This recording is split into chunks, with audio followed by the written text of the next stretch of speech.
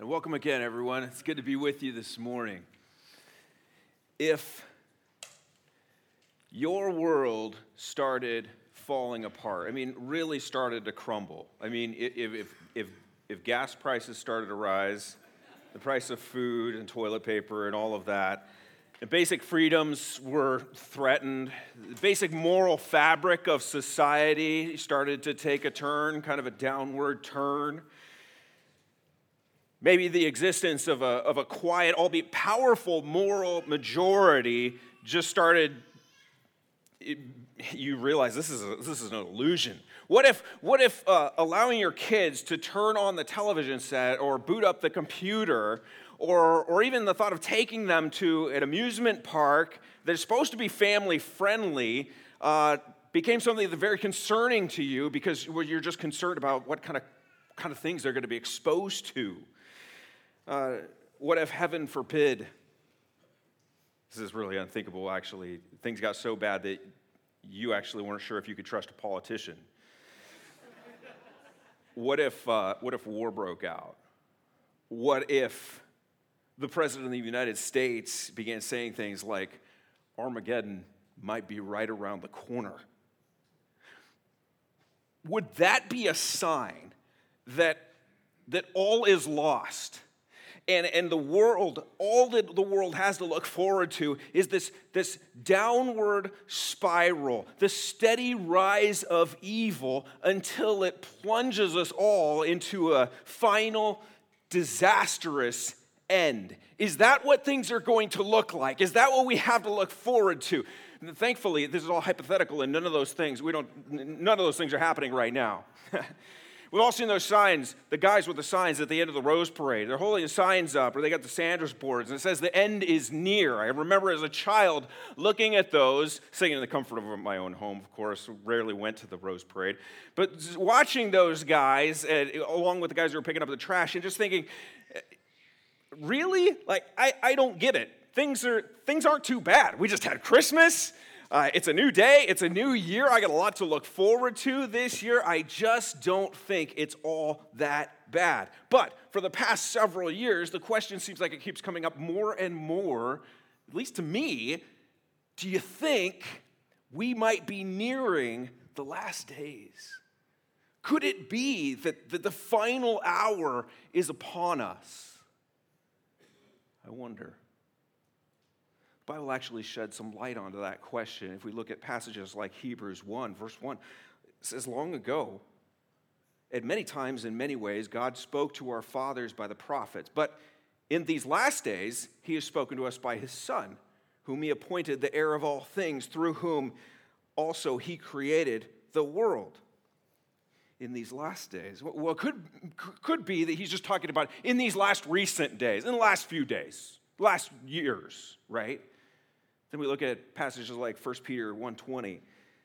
He was foreknown, that's Jesus, was foreknown before the foundation of the world, but was made manifest in the last times for the sake of you.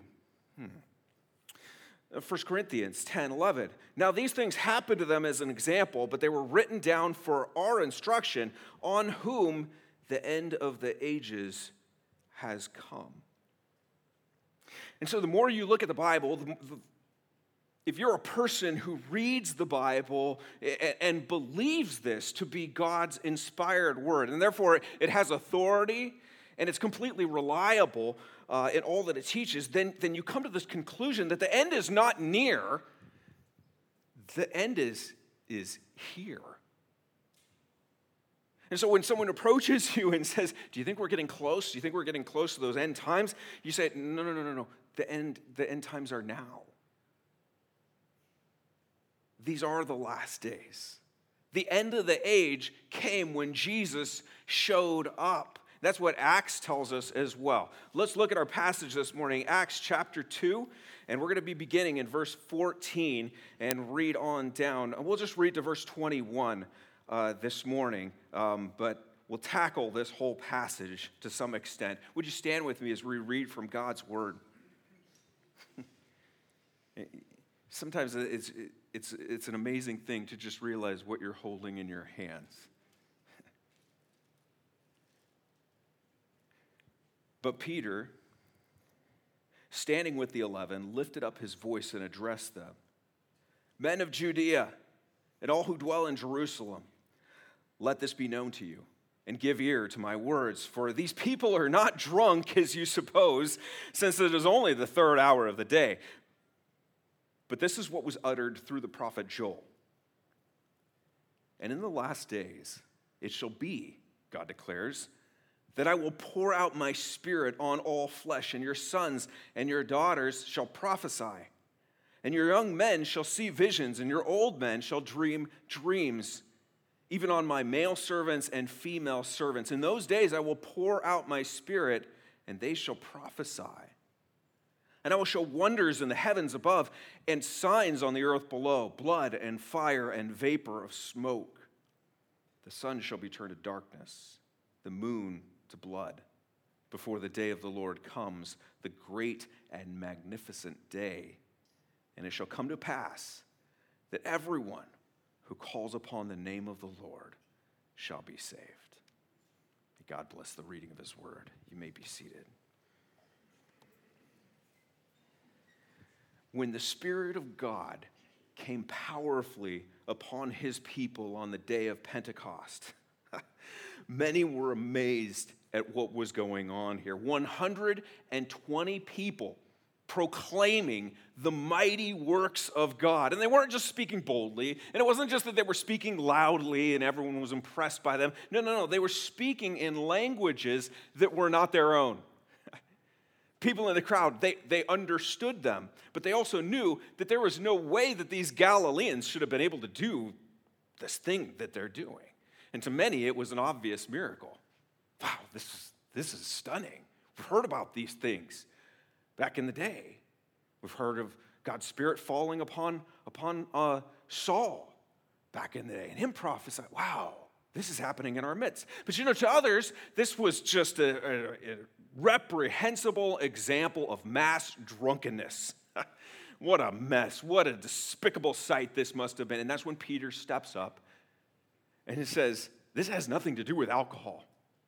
I mean, he's essentially saying, for crying out loud, it's only 9 a.m. here. In reality, this is the direct fulfillment of prophecy, specifically Joel chapter 2. And Joel indicates to us that there's going to come a time in history that is considered to be the last days. In the last days, it shall be, God declares. And someone says, wait a second here. Do you mean to tell me that history, that our story and our planet, the Earth story, it's not going to go on and on forever? Do you mean that with all the climate change going on, I know that's a threat right now, but if I just give the politicians a little bit more money, then we're going to save this whole thing, right? That's right? Not according to the Bible. There's coming a day when the Creator is going to make a special visit. Joel calls it the day of the Lord. It's described as a great and magnificent day, but it's also a day of accountability. And it's a day when human autonomy and human self-sufficiency and rule, it comes to a screeching halt as the real king, the real boss, he walks into the shop. He steps through the door. Now that moment is the end, right? It's the final kind of day that we're really looking forward to. And yet there's a period leading up to that end that is considered to be the last days or the last times. And if you looked at history in terms of periods of time, then this would be the final period. If it were a television series, this would be the final season, the one that everyone's been waiting for. The prophecy about the last days in Joel, it looks forward to that period, to those last days. But here in Acts, we come to the day of Pentecost, and Peter recognizes something here. He recognizes that the period of the last days has come. It's come. That you and I are now living in that final season. It's attested to all over the Bible. It's in Peter's writings, it's in Hebrews, it's in John's letters. the time when God sends his Spirit to make his home within his people, that's the age when the kingdom of God has come. And Jesus says in Matthew 4:17, the kingdom of heaven is at hand. To inquiring Pharisees in Luke 17:20, Jesus replies, the kingdom of God is not coming in ways that can be observed, nor will they say, look, here it is, or there, for behold, the kingdom of God is in the midst of you. This is the time when God has brought the kingdom crashing into the hearts of all who has received his Son. Inside believers. That's where it begins. We talked about that I think it was last week. And from there it spreads out. The kingdom spreads. Kingdom-indwelled people are to be kingdom seekers as they increasingly surrender to God's rule within them. And then they go out and they proclaim the kingdom out into the world, first into their families. Boyfriends do this for their girlfriends. The kingdom is here, and God's kingdom needs to rule in your life. Husbands and wives do this to each other. At least they should. Seek the kingdom in our relationship right here. Parents with their children, let's seek the kingdom together as a family. And we go out from there into our extended families and into our communities and in our places of work and our schools and in our nation and to the end of the earth, Jesus said in Acts 1:8. These are the days where the kingdom of Jesus Christ is here. It's actually here. But at the same time, it's not fully realized. It's the here but not yet kind of thing. For there's going to come a day, a great and magnificent day, as Joel tells us, when the kingdom rule will be unmistakable. It'll be pervasive. It'll be unavoidable. It'll be inescapable. Now, how close is that? I think that's what so many Christians are asking when we have these conversations. How close is that moment? Are we getting very, very close to that moment? And it sure seems that way. But I can't give you a definite answer. And if I did, then I'd probably prove to be a false prophet right then and there. Only God knows the answer to that. But we know from Paul that the present form of the world is passing away. It's in process. It's happening. But the final day, the final transition moment isn't here yet. Like the disciples who were patiently waiting for the Spirit of God to fall upon them, we're waiting too. Waiting and waiting and waiting. When will it be? Well, don't worry. I don't think you're going to miss it. So here we are, and we're living through these last days. We're seeing all kinds of disturbing and alarming things all around us. In fact, increasing in their intensity, it seems like. If you were back with us in our study of the Gospel of Mark, you might remember us reading what Jesus told his disciples. He said, many will come in my name, saying, I am he, and will lead many astray. And when you hear of wars and rumors of wars, do not be alarmed. This must take place, but the end is not yet. For nation will rise against nation, kingdom against kingdom. There will be earthquakes in various places. There will be famines. These are but the beginning of the birth pains. If we had a checklist, we'd just be going, false teachers? Check. We see those. Wars? Check. Earthquakes, famines? Check. Check. And we check the boxes and the indicators are there. We would also be familiar with 2 Timothy 3:3 and what is described there. Paul describes, but understand this, that in the last days there will come times of difficulty. Amen to that.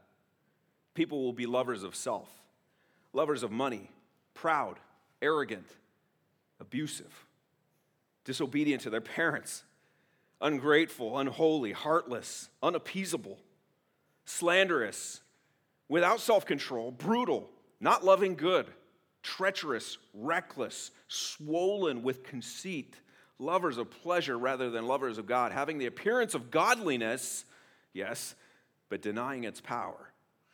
Avoid such people. And someone says, yes, yes, yes, I have seen all of that. We're even seeing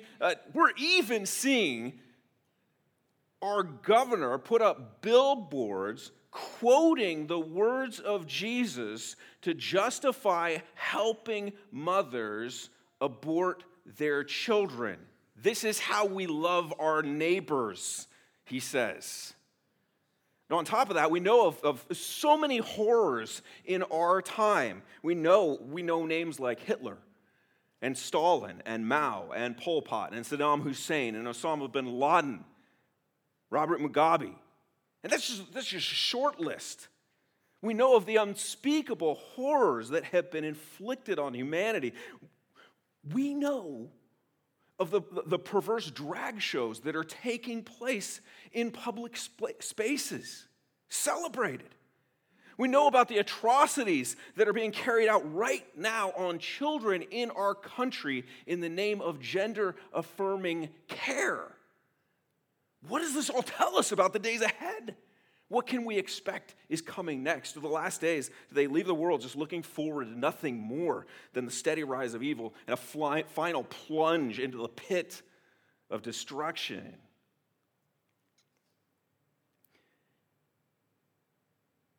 And the answer is no way. That's not all that it has to look forward to. Look with me at Matthew 24, and then we're going to come back to Acts chapter 2. And Jesus says in 24:9, then they will deliver you up to tribulation and put you to death. You will be hated by all nations for my name's sake. And then many will fall away and betray one another and hate one another. Many false prophets will arise, lead many astray. And because lawlessness will be increased, the love of many will grow cold.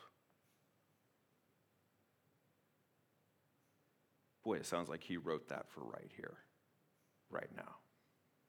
It's true. According to Jesus himself, you can expect things to get ugly.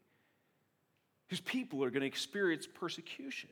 They can expect to be hated. They can even expect to be put to death. And we know that's happening all around the world in various places. It's beginning to happen more and more here in the U.S. Maybe not the actual putting to death part, but certainly the hatred part.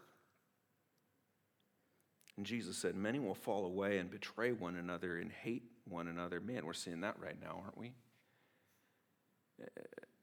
How many churches do we see exchanging the banner of faithfulness to God and his word for a flag that proclaims absolute sovereignty to personal preference and the rule of human self? How many pastors and authors and Christian celebrities have abandoned the lordship of Jesus Christ to bow the knee to cultural relevance and popular opinion? Some of these people, we once stood arm in arm. Are they an ally? They look like an ally. They look like they're actually, I think that person is actually a believer. And then all of a sudden, they're publicly mocking and defaming and hatefully opposing the people of God. You know, for me, I can't keep track of all the names. Friends, these are dark days. But these shouldn't come to any surprise, not if we listen to the words of Jesus. Neither should we allow ourselves to fall into faithless patterns of thinking. Over the past few years, we've seen so many Christians give way to discouragement and to anger and to even despair. And there are moments where I have struggled with these myself. We've seen people mourn over the loss of their good standing in society. We've seen them lament over the disappearance of that thing called the moral majority. We've seen them even condemn other Christians for not doing all that they can to take back the American flag and hoist it high with a certain righteous indignation And they're pointed to Christians who aren't getting all on board under that banner and saying, you're not a Christian. Do you not know what this Christian thing is all about? And Christians divide. Have you been tempted to go down one of these paths? These are dark days. But look at what Jesus says next.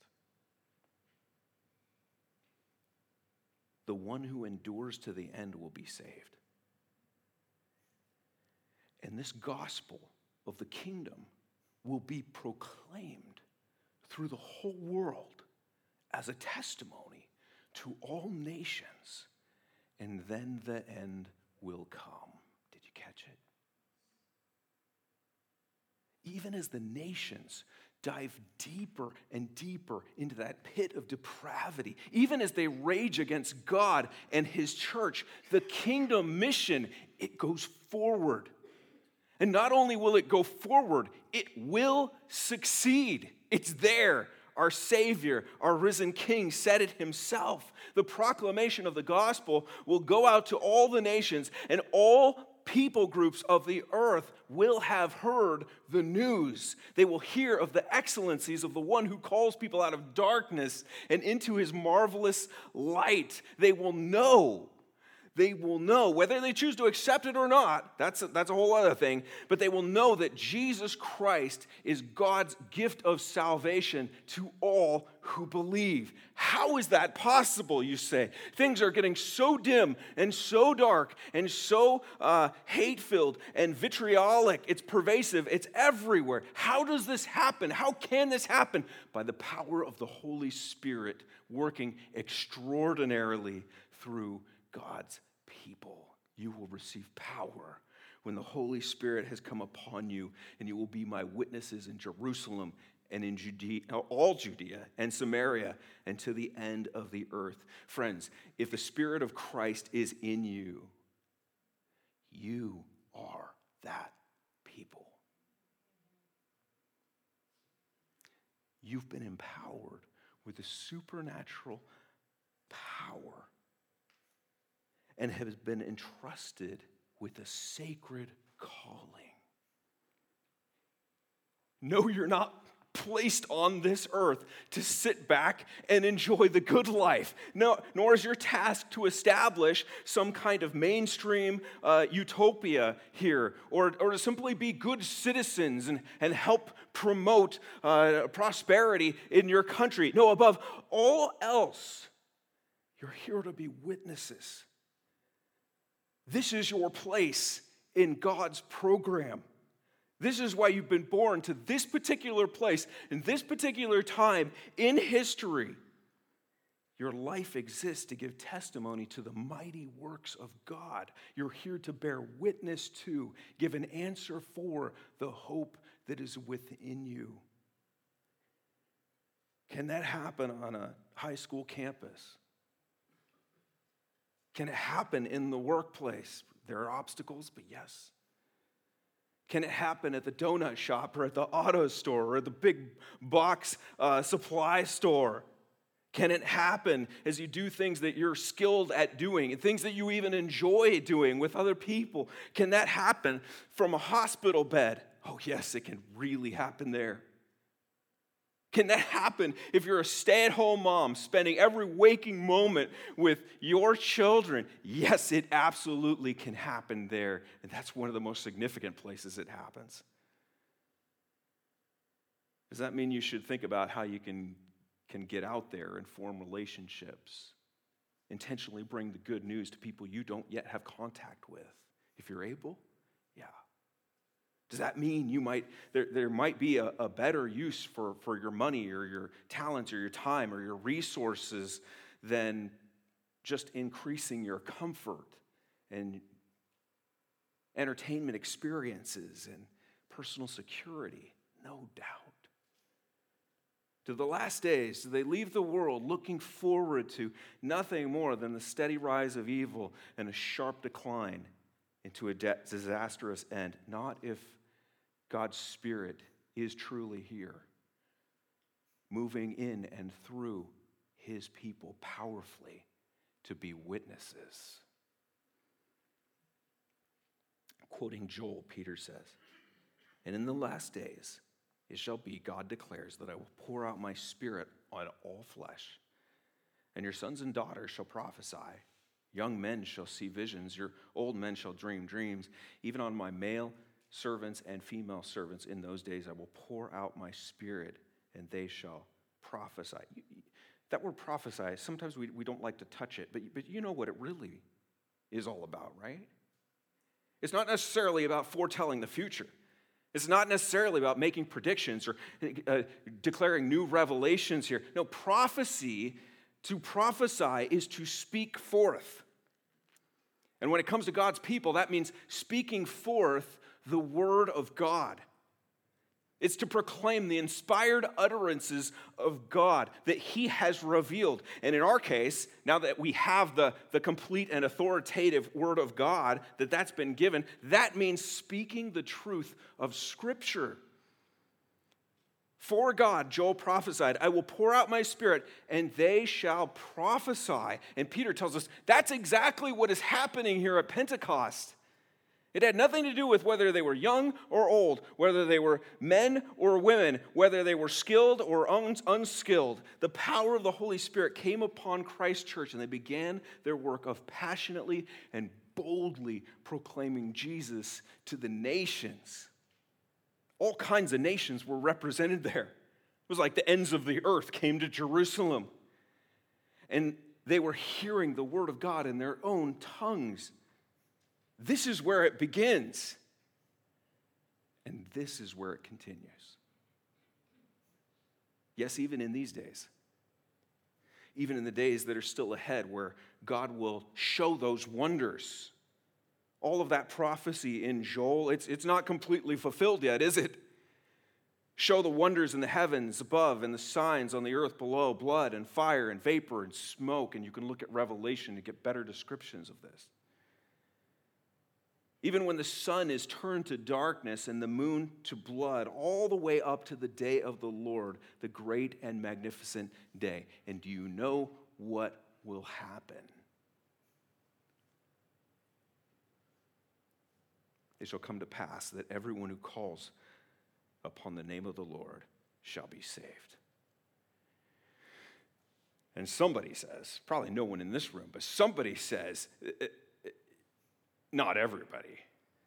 That would mean that even some of those politicians, that would mean that even some of those activists, that would mean that those fully immersed in lifestyles that are opposed to God's design, that would mean that even some of those who are carrying out some of those despicable horrors that we see going on in the world, they're going to potentially be saved also? That's right.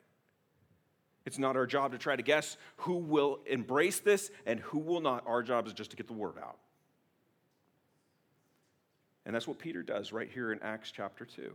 He does three things I just want to point out quickly. Three things. You can look at the sermon he gives here, and you can break it down, and you can get into every nuance, and I encourage you to do that. There's important stuff in there, but I just want to take a more bird's eye view of this and look at what he's basically doing here. The first thing he's doing is just speaking to their need.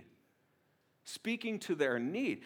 They didn't know that they were in need. In fact, they thought they had gotten rid of their needs when they got rid of that blasphemer, that heretic, and they crucified him on a cross. But by quoting from Joel here, Peter points them to evidence that they're now living in the last days. They didn't think they were living in the last days. The last days are coming. Yeah, when the Messiah comes, that'll be the last days. We're not living in those times right now. They were there, though, witnessing the fulfillment of prophecy right then and there in their midst. And Peter says, do you see? Do you see what's in Joel? Do you see what's happening right here? Do you see? This means that the last days are upon us. Could it be, some of them may have been thinking, that those terrible wonders in the heavens signaling God's return are right around the corner? Maybe they are. What does this mean? We thought we were good. We just put Christ to the cross. Everything is well and good, but now we're not so sure. These people were well acquainted with the fact that the day of the Lord, when you talk about the day of the Lord, you're talking about a day that is glorious and magnificent, yes, but it's a day of judgment as well.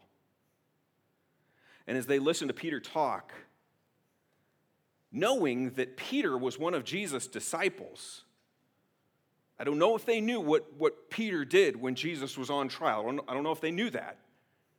The cowardly Peter. But they're seeing him now. They're seeing him bold.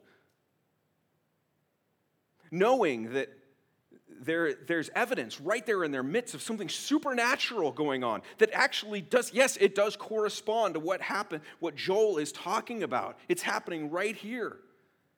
Being told that they're now living in these last days, should be anticipating the arrival of the day of the Lord, you can bet that all of their attention zeroed in on what Peter was talking about. Something's going on here. We thought this whole Jesus thing was put to an end. If it's true that the day of the Lord was approaching, they wanted to know. And they wanted to know how to avoid judgment. Did they have a need? They had a need. And that's where Peter takes them to the next step, and he proclaims the answer to their need. Jesus is the answer. Who is the name upon which they must call to be saved? They knew that a Messiah, that an anointed one was coming. God made them that promise all the way back to their father Abraham. One's going to come. All the nations of the earth are going to be blessed through this one.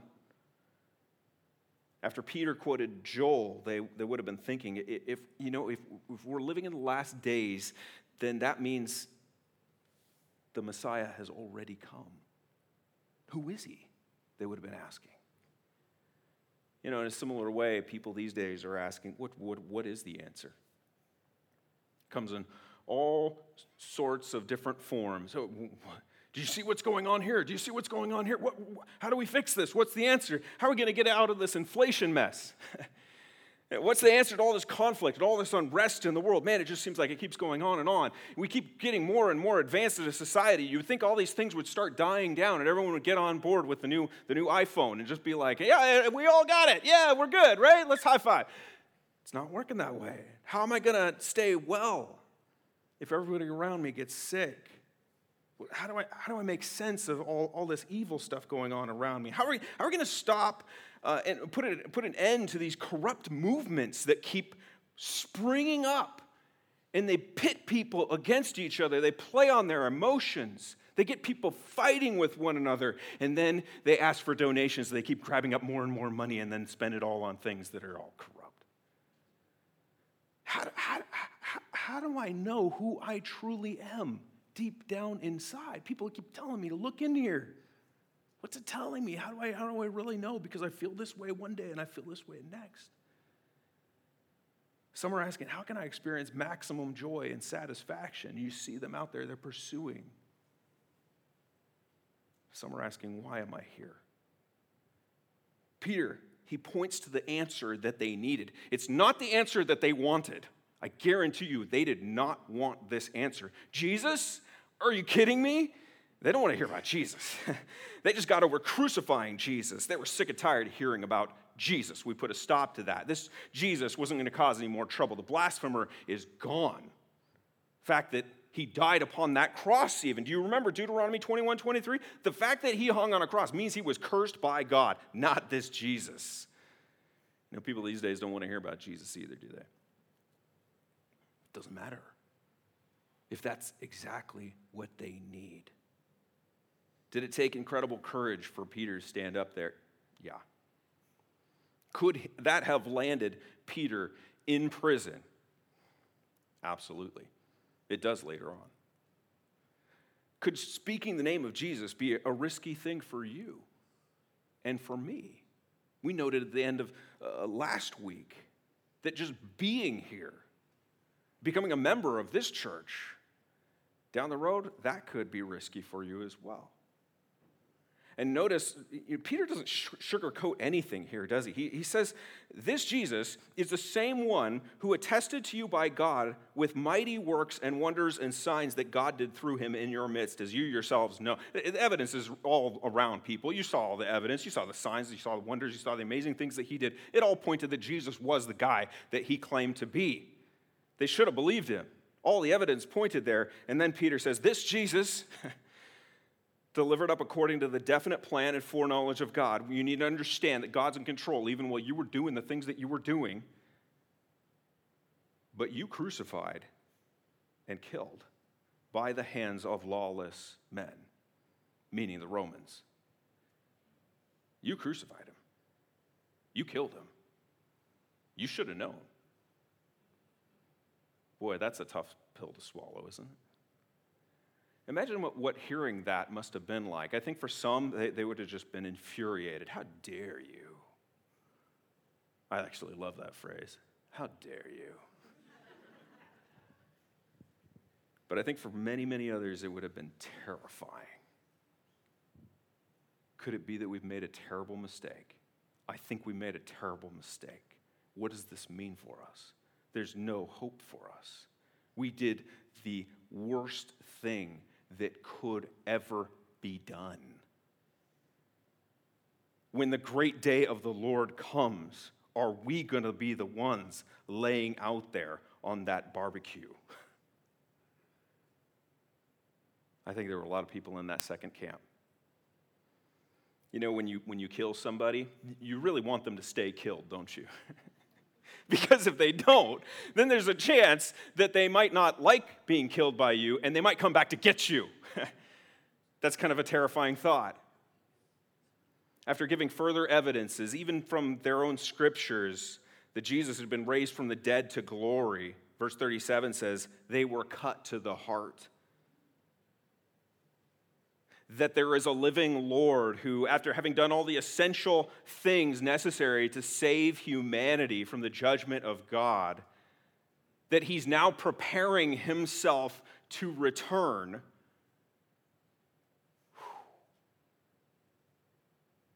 That can be a scary thought. And yet this is the answer that they needed. And it's the answer that everybody needs. Because if you embrace the answer, then you know that wrongs will be made right. Abuses done toward you will be brought to justice. And true healing, full, complete healing, will be known. It means that tears will be wiped away. It means that selfish hearts are no longer going to reign. No more needs, no more heartache, no more headaches, no more fears, no more battle with those who would attempt to take away your freedoms, no more struggles or dictators or death and dying. Jesus is the answer to all that and more. What shall we do, they ask? And that's where Peter simply calls them to faith and repentance. He said to them, repent and be baptized, every one of you, in the name of Jesus Christ for the forgiveness of your sins. You will receive the gift of the Holy Spirit. For the promise is for you, even you who have done the worst of the worst thing. It's for you.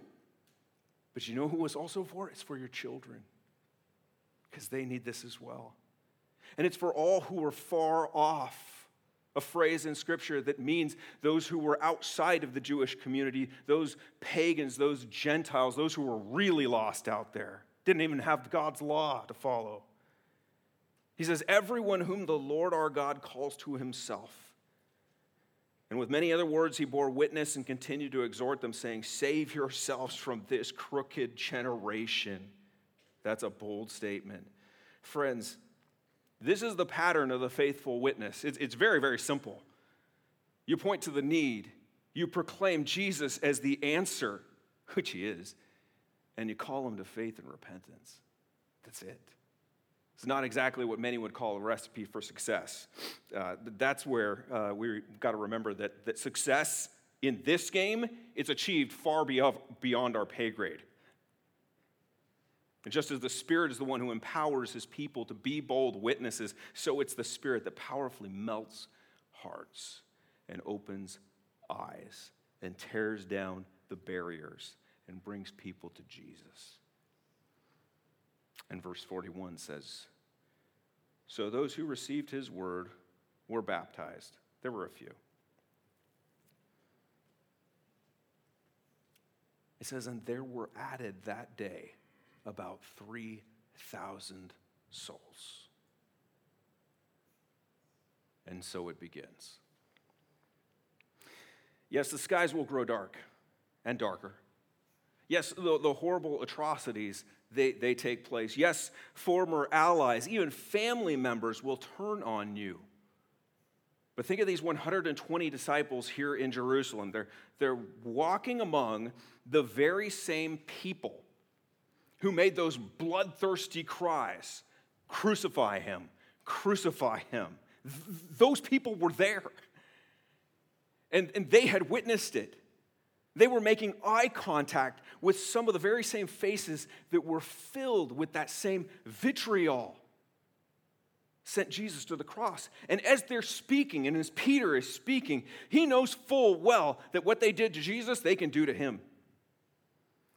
But as the Spirit of God empowered them, they burned with white-hot passion and pointed people to the name upon which they could be saved. Friends, this is who we must be. This is who we must be in our time and our place as the world crumbles and terrible decisions are being made that frustrate us to no end, as atrocities are being committed in the name of love, as demonic voices are calling for our children, we must proclaim the name of Jesus in our homes, in our communities, throughout our nation, to the end of the earth. These are the last days. The end, the final end, is coming, and the return of the risen King draws near. As the people of Bethany live through the darkness of the last days, may the Spirit of God empower them to passionately proclaim Christ to the ends of the earth. That's my prayer for us. Would you join me in that prayer for this people, this small community, this small outpost here in North County, California? Until the task is finished, may we faithfully declare that everyone who calls upon the name of the Lord shall be saved. Our Father, by the power of the Holy Spirit, may we step into the coming days with our eyes fixed on the risen and returning Savior. May we not be fearful, Lord, of the terrors at night, nor the arrows that fly by day, nor the pestilence that stalks in darkness, nor the destruction that wastes at noonday. In these last days, Lord, may our trust and our hope be found all in you, and may we boldly, passionately proclaim Jesus Christ to the end of the earth. And everyone says, amen.